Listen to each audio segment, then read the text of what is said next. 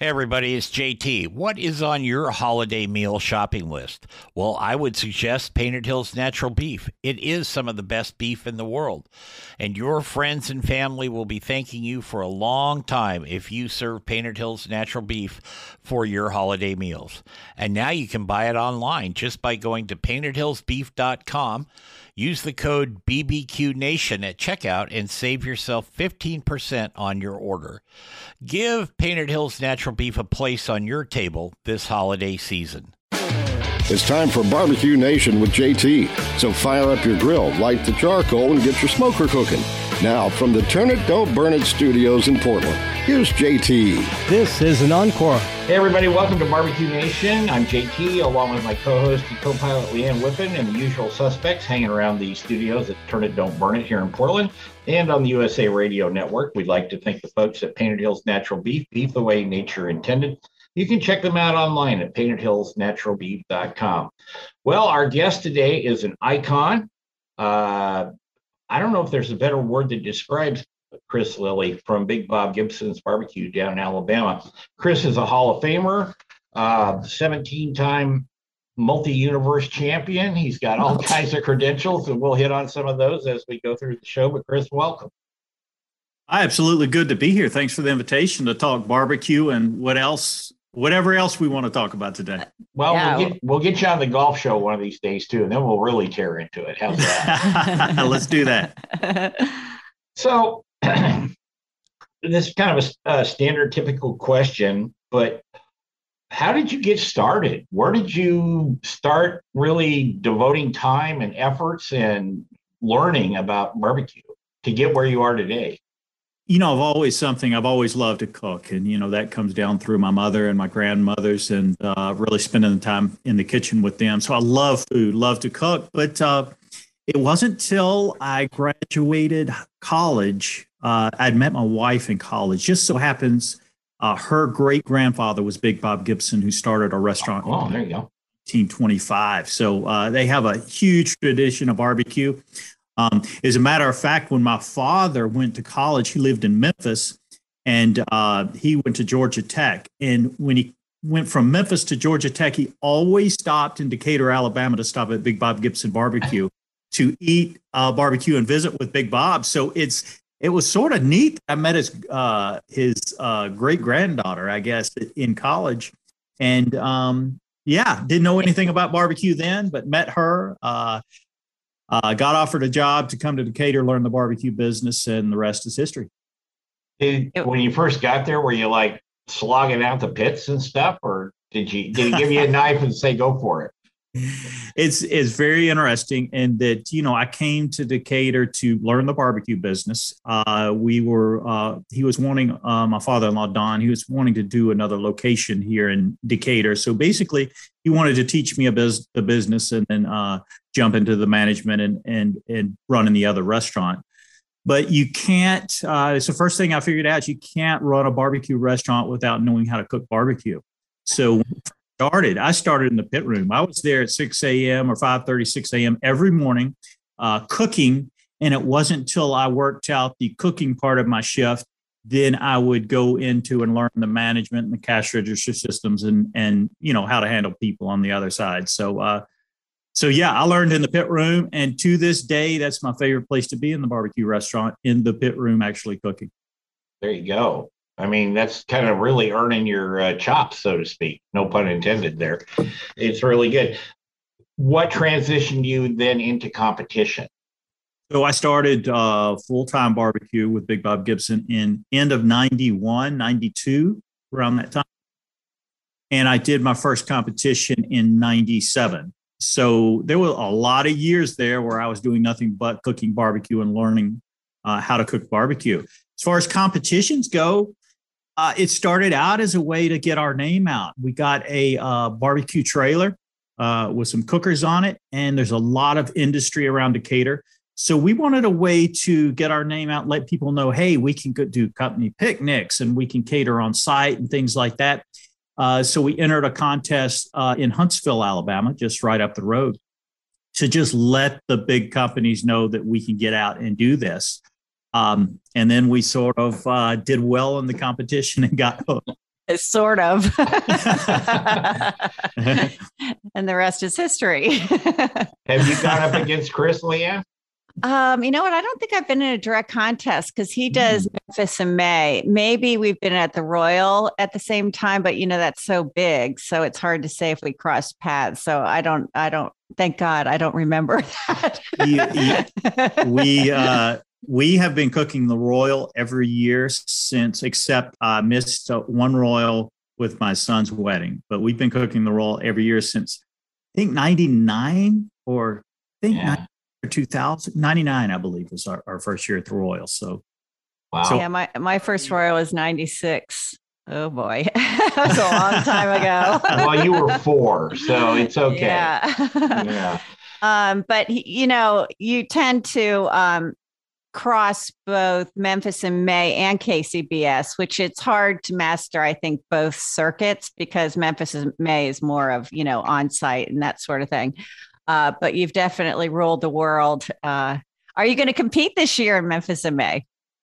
We will compete in Memphis. We'll do both Memphis in May and American Royal. That's the only 2 contests that I have on my slate this year.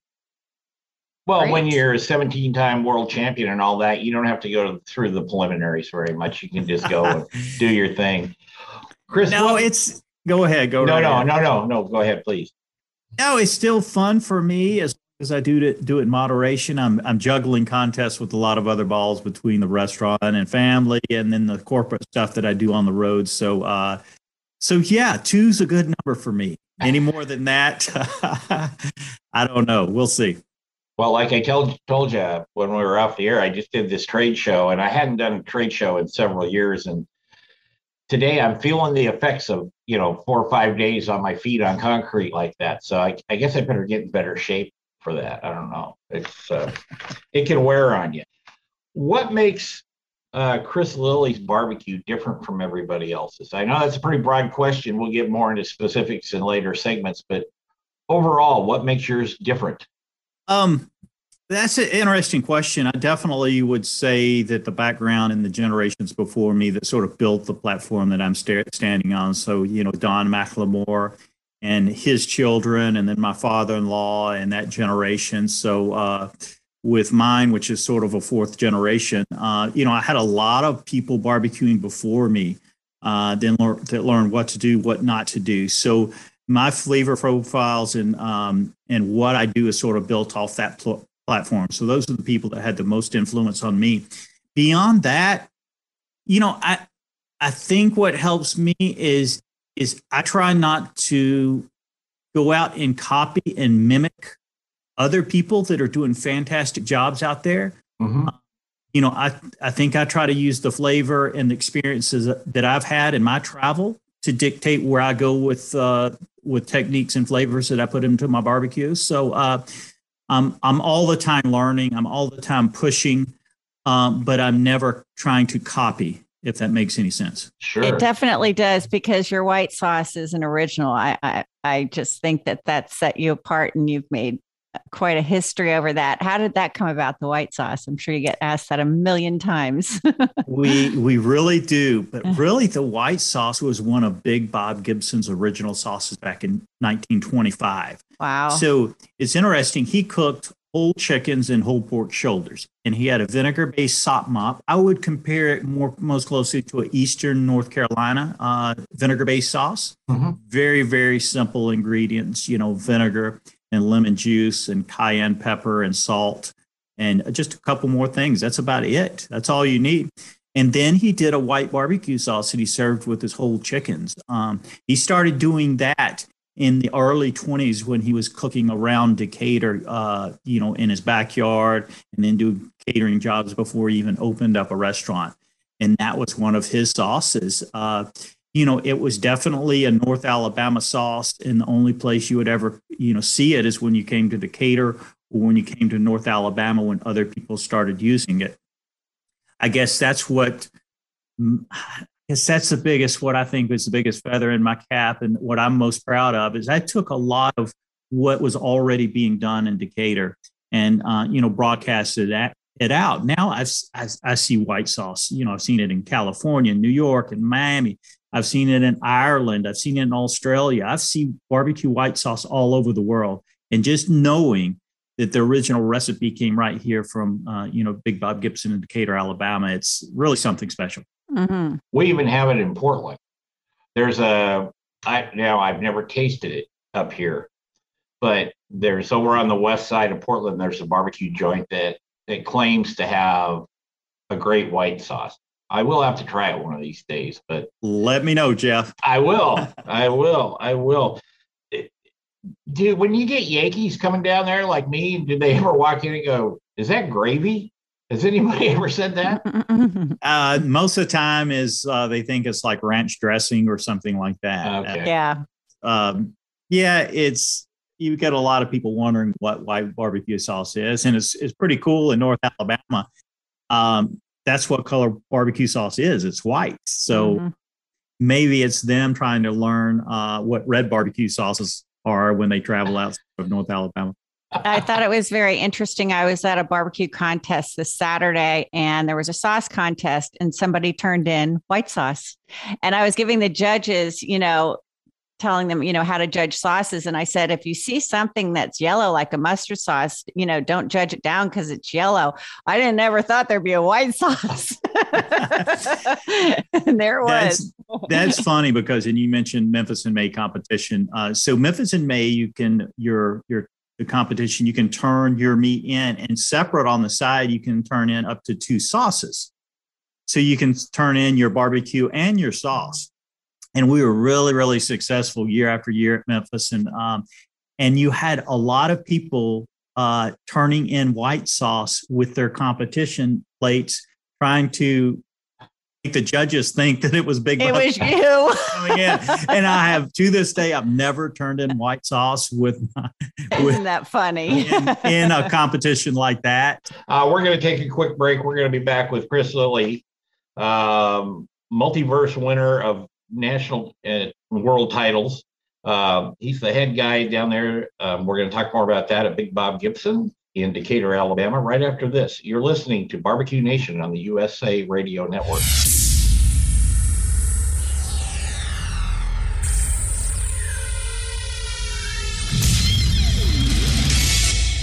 Hey everybody, it's JT, and this is a special version of Barbecue Nation. It is brought to you in part by Painted Hills Natural Beef. Beef you can be proud to serve your family and friends. That's Painted Hills Natural Beef.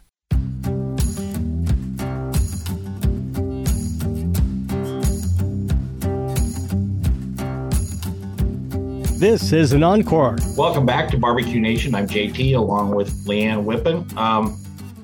If you want to find out more about the show or where you can hear it and all that, just go to barbecuenationjt.com. You can find us both on Facebook and Twitter. And, well, we've got a new guy starting tomorrow afternoon, Leanne, for the show with all the social media platforms. We have 30. I hope he's like 12.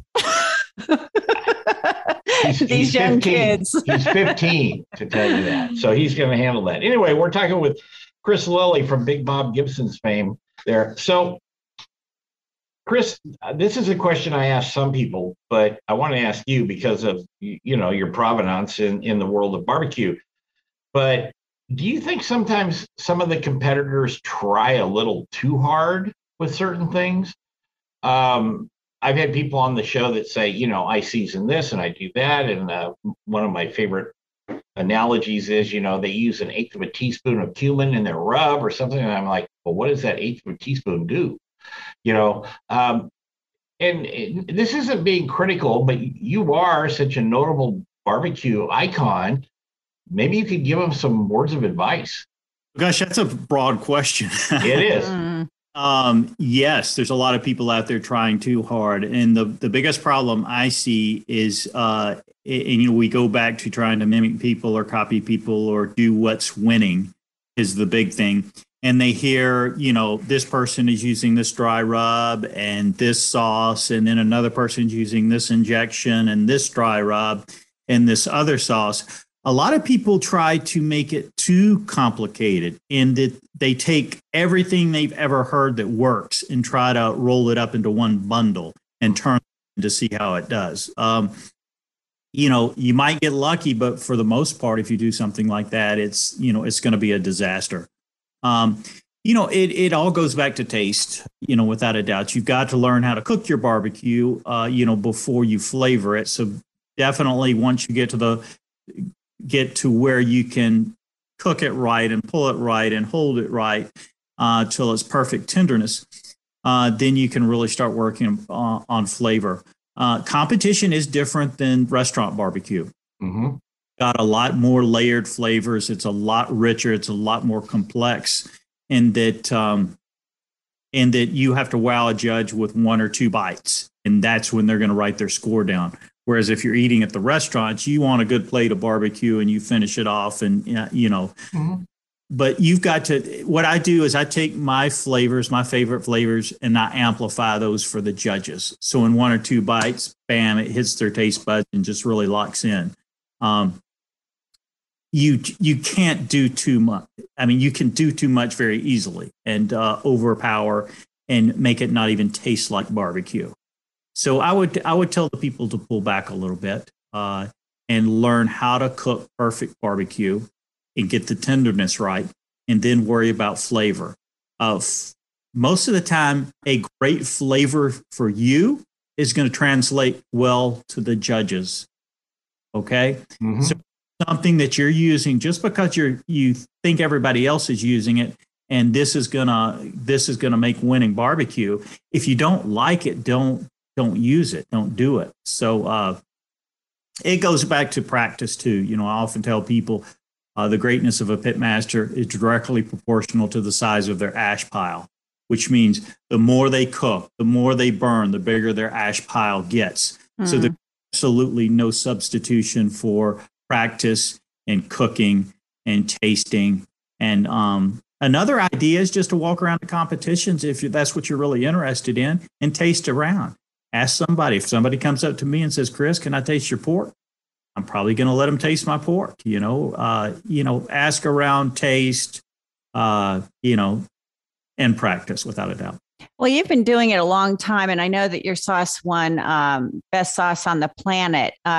Do you actually use that sauce in competition? But you say you layer flavors, so I'm sure you're not going to tell me the secrets and you add other things. But is that the basis for what you use in competition now, or do you find that over the years you've had to kind of tweak things? That's the base of my sauce, and I'll work that sauce. Now, depending on what I'm cooking and what I'm will dictate what I put in with that sauce. So if I'm cooking ribs, I'll really sweeten it up some, and I'll also add some more, flavor profiles. Might add a little molasses, a little fruit flavor as well to give another sort of layer of flavor in there, and then a little heat as well. So I'll continually add flavors and build off that. Whereas if I'm cooking pork, I'll want to thin that sauce down a little bit further and almost use it as a soaking sauce or a mopping sauce for use on the pork as well. In addition, I will do a glaze to glaze the outside of my pork. So for pork, I may have 2 different sauces that I use, a soak or a baste, and then a glaze as well. For ribs, I'll just do a sweet glaze for competition. That makes a lot of sense, actually. And I guess the proof is in the pudding or in the ribs, whatever you want to call it, with your record there. But I've noticed I've had lots of people on the show over the years. And of course, I go out and eat barbecue and try new places wherever I'm traveling to. But sometimes, and I just want to concur what you were saying at the beginning of this segment, Chris, is that it's almost like, they had the meat done properly, but the flavor profile was so overwhelming that the profile really didn't add anything to the meat or to the flavor of the meat. It was just, you had 2 very distinctive tastes. You had the meat taste, if you could find it, excuse me, but then you had this overwhelming rub and sauce taste. And okay, I'll confess, I'm kind of a snob about things, especially when it comes to eating good barbecue. But I just wish people would listen to, and they will listen to this show, but I hope they learn something from that, because I think those are very sage words. No pun intended for the seasoning, like that. When you started We've got about a minute left in this segment, Chris. But when you started, were you always using like stick burners and stuff, or did you use something else? So I started in the pit room at Big Bob Gibson's. We had a huge coffin style brick, pit with the metal doors that raise up, counterweighted, chimneys on both sides. So it's definitely old school. And it was 100% hickory wood that I burned, that I still, to this day, that we burn in the restaurant on those pits. So yes, that's what I learned on, was a big old fashioned, old school stick burner. We got to take a break, and we'll be back with Chris Lilly here on Barbecue Nation right after this.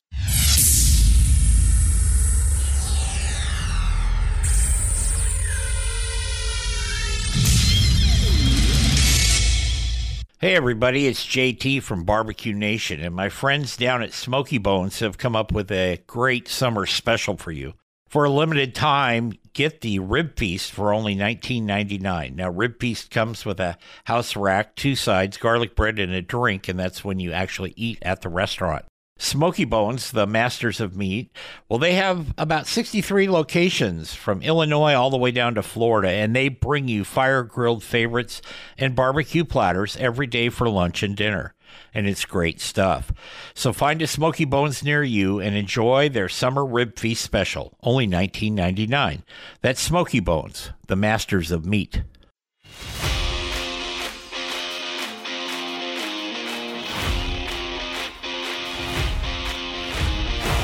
This is an encore. Welcome back to Barbecue Nation here on the USA Radio Networks. I'm JT, and along with my co-pilot,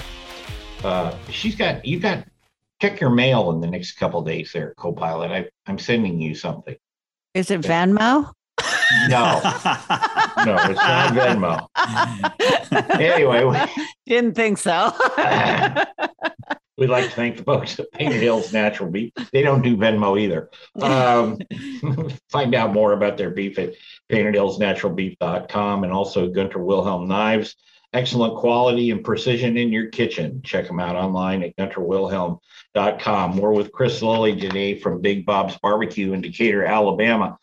Out of all the things you won, Chris, is there one that really sticks out or means the most for you?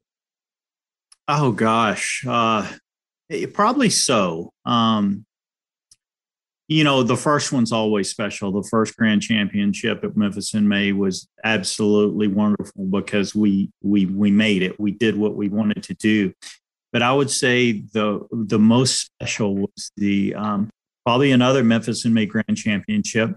Well, it was the first time that my 2 sons actually, they were there all along, but they were young when we first started doing it. But the first time they went with me, they did night duty, stayed up all night, where I went back to the hotel and they kept the fires burning and it all night long. And they actually performed, did the work, and we ended up with Grand Championship there. So it was probably more special for me to share that with them on the big stage. And, knowing how proud I was of them, that was probably the best memory. That's awesome. You think Big Bob would be proud of you? Mm-hmm. I think he'd kick back a little bit, big fella, when he'd get a big smile on his face, and yeah, I think Big Bob would be proud. Oh, good. I'm sure he would be. You talked about the flavor profiles different in a restaurant between competition and that. What do you do at home? And don't tell me McDonald's. So if you look on my back porch, I've got we talked about different grills and what I do in my backyard. I've got so many different grills and on my back porch, and I'm walking a thin line with my wife and my daughter back there. Me too. I have everything from tandoors to ceramics to stick burners to pellet grills to charcoal fire, Weber kettles, and it goes on and on. Rotisseries, it's just sort of crazy. But what I do, and it's fun for me to get out there and try different things. So interesting thing, the restaurant. So the restaurant's been around since 1925 and the menu is set. It would be absolutely insane for me to go in and start changing up the menu and doing things that families in Decatur, Alabama grew up on. This was barbecue restaurant. This was their barbecue before it was my barbecue. So for me to go out and all out, change the menu and do things, I'm absolutely not going to do it. I can add some things subtle on the menu, which I've done over the years. But when I cook in my backyard, or when I take catering jobs, corporate catering jobs all over the country, it gives me a chance to play and do things that I can't do in the restaurant or do in the restaurant. So it's probably the favorite part of my job is doing recipe creation, whether it's for my books or whether it is for consultation with companies, Kingsford Charcoal and so on, and a new one, Copper Cane. I'm doing a lot of recipes for them. So it gives me a chance to play and use my creativity and what I've learned over the years cooking barbecue or traveling the country or the world, tasting other foods. That's what I love to do. And that's what I do in my backyard. Awesome. I like that. So you have 2 books, correct? 2 books that you've published? 2 books. Big Bob Gibson barbecue book. It's old school barbecue. It's recipes that have come, through the restaurant and stuff like that. It's what I first learned. A lot of low and slow recipes as well. And then the next one is Fire and Smoke.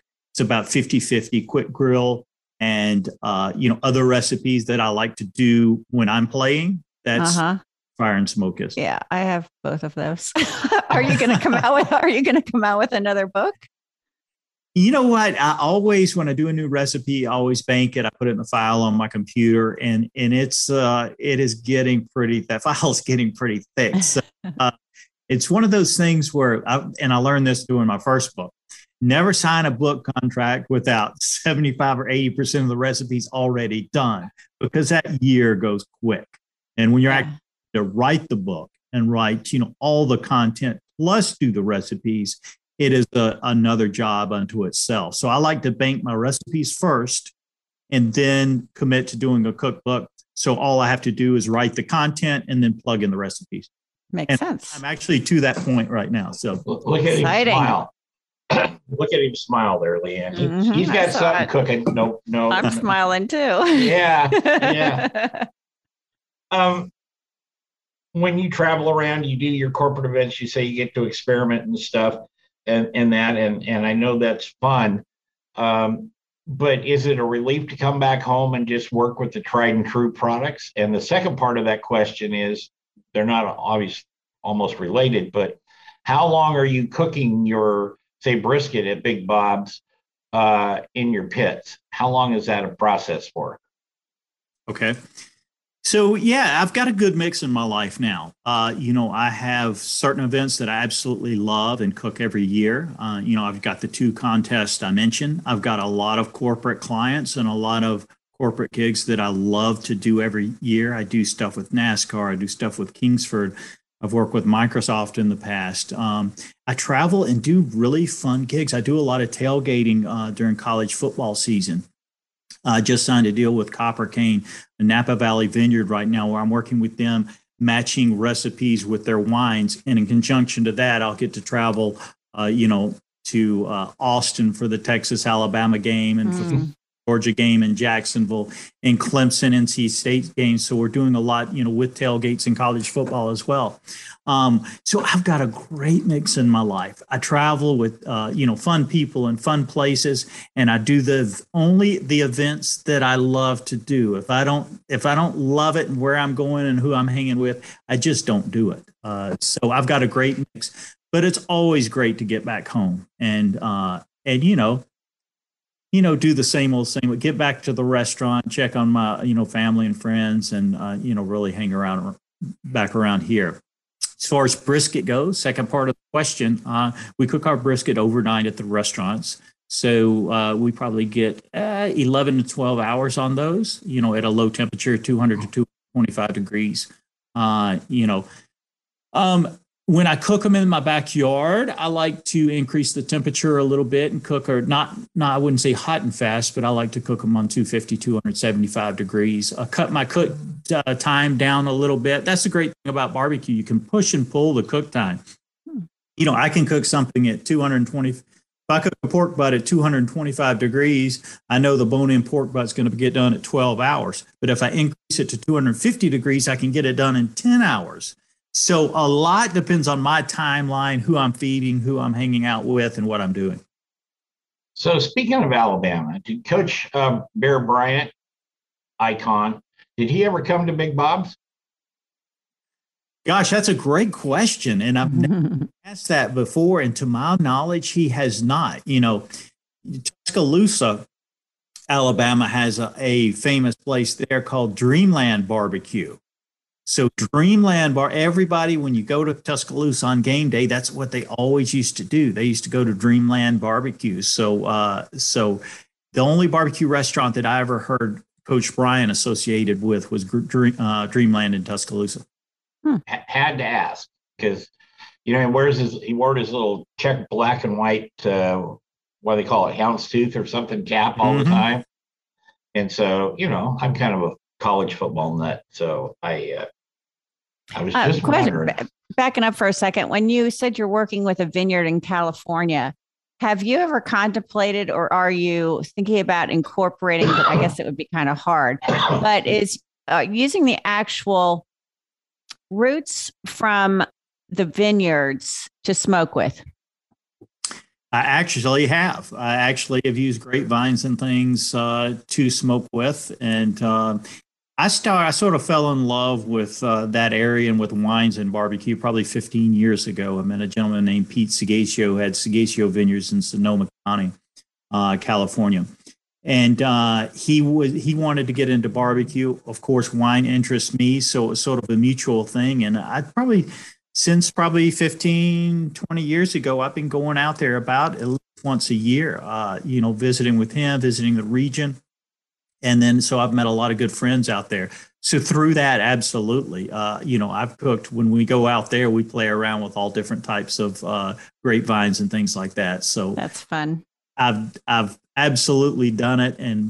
And like I said earlier, one of my passions is recipe development, and I get to do a lot of that in what I do. And so that's my playtime, especially when I go out there matching my flavors with the different flavors of the varietals of grapes out there as well. So new deal with Copper Cane. They're out of Napa Valley. They have Bowen, Elowen, Quilt, and Belle Gloss. So they do a lot of great Pinot Noirs and Cabs and Chardonnays and such. So it's been a fun project, and we're rolling out the big promotional push this year. Well, congratulations on that. Yeah. That's awesome. Can't wait to hear and see. Maybe you do a pairing book with wines and your barbecue at some point.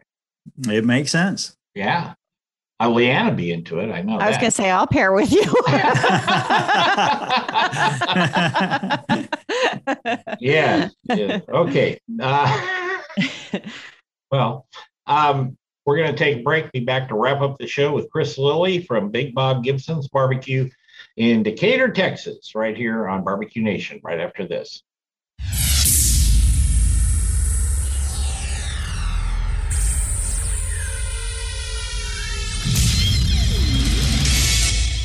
Hey everybody, it's JT, and this is a special version of Barbecue Nation. It is brought to you in part by Painted Hills Natural Beef. Beef you can be proud to serve your family and friends. That's Painted Hills Natural Beef.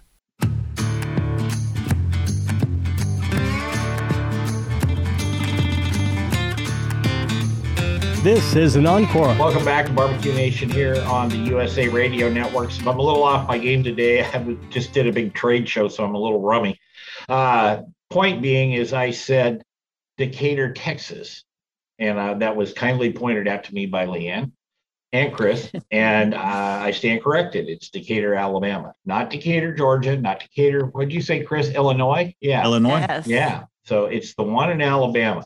And so we do have Chris Lilly with us today from Big Bob Gibson's Barbecue. Do you get a kick out of going up and like you said, you go to New York, do you do the TV shows, the Today Show or Good Morning America or whatever you're doing up there?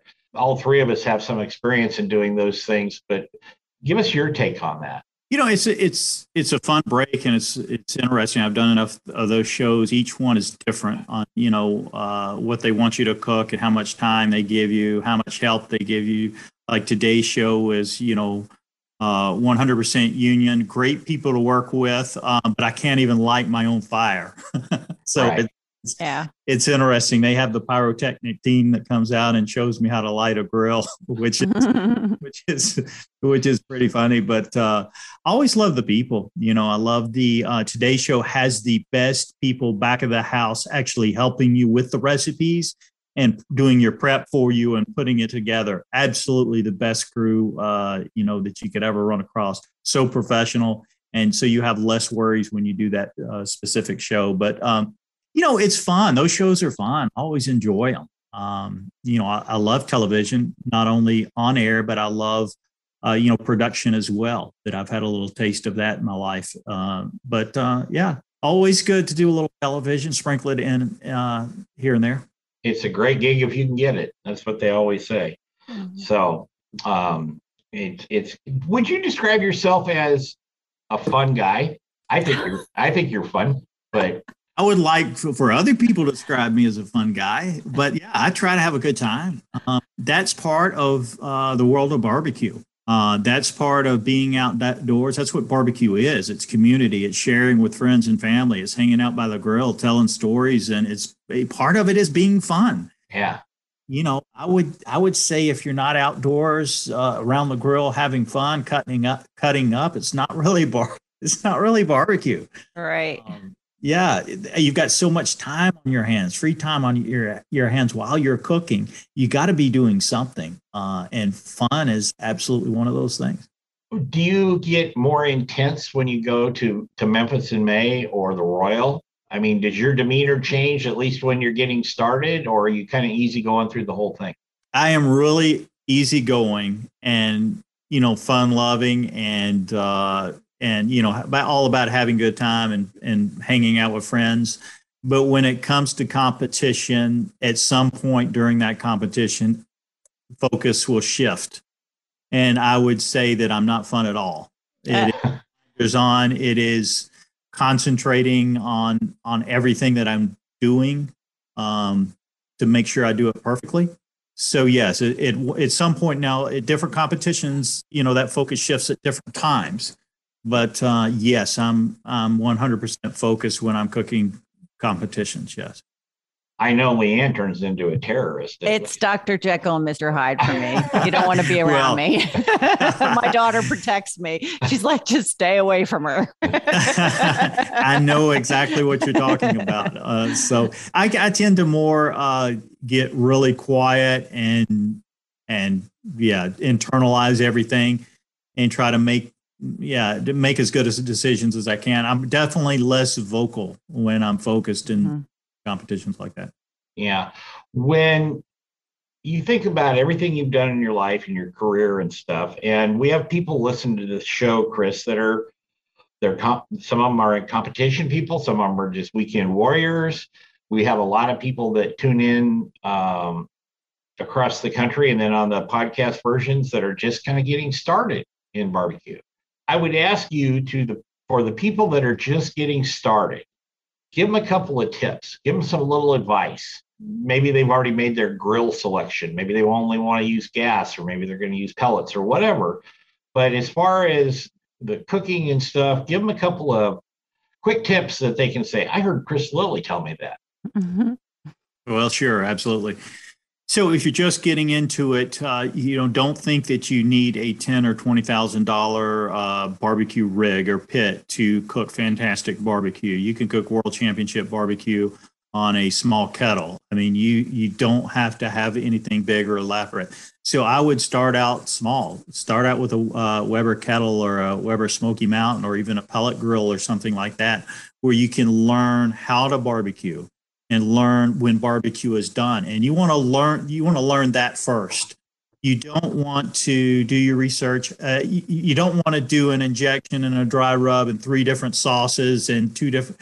You want to keep it simple to start with. Okay. Learn how to cook barbecue before you learn how to flavor it.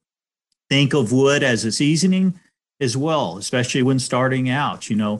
Only the most accomplished pit masters. I mean, unless you cook with all wood and you're cooking, 100% wood, and unless you know what you're doing, you can absolutely make a tragedy out of barbecue with over smoked and bitter. People that use exclusively wood know what they're doing. So, start with something that's a little bit more manageable. I would say Kingsford charcoal, because you can get, and that's still what I cook on, but it's easy. You get that long, steady cook. Start with pellets. Some great pellet grills out there, great pellet brands out there that basically is a set it and forget it. You can hang on that exact temperature. And worry less about the temperature than people think. A lot of times, you're used to cooking in the oven, it says, put temperature at 300 degrees, cook for 20 minutes. It's a little less. You don't want, you can go by the same guidelines in barbecue, but you can't get freaked out when your cooker goes up to 325 or goes down to 250. It'll just take a little bit longer, a little more time, or a little less time to cook. You got to learn when to pull it off the grill, learn when it's perfectly done. And for that, I would strongly suggest getting an internal digital meat thermometer, okay? That'll tell you exactly when your chicken breast reaches, 160 degrees, so you can pull it off, and then it rests up to 165. It'll let you pull your pork chops at 140, 145 degrees, so they don't overcook and dry out. That's the worst mistake people make is overcooking their barbecue or undercooking their grilled items. So internal digital meat thermometer, it's instant read. You put it in the piece of meat, it tells you exactly what the internal temperature is, and then you know when to pull it. There you go. Chris, it has been really super to have you on the show today, and we've got a little time, so when we're done here, I can ask you these embarrassing lightning round questions for the after hours. They're fun. Trust me on that. They're fun. I won't do anything to directly embarrass you, right, Leanne? No comment. No.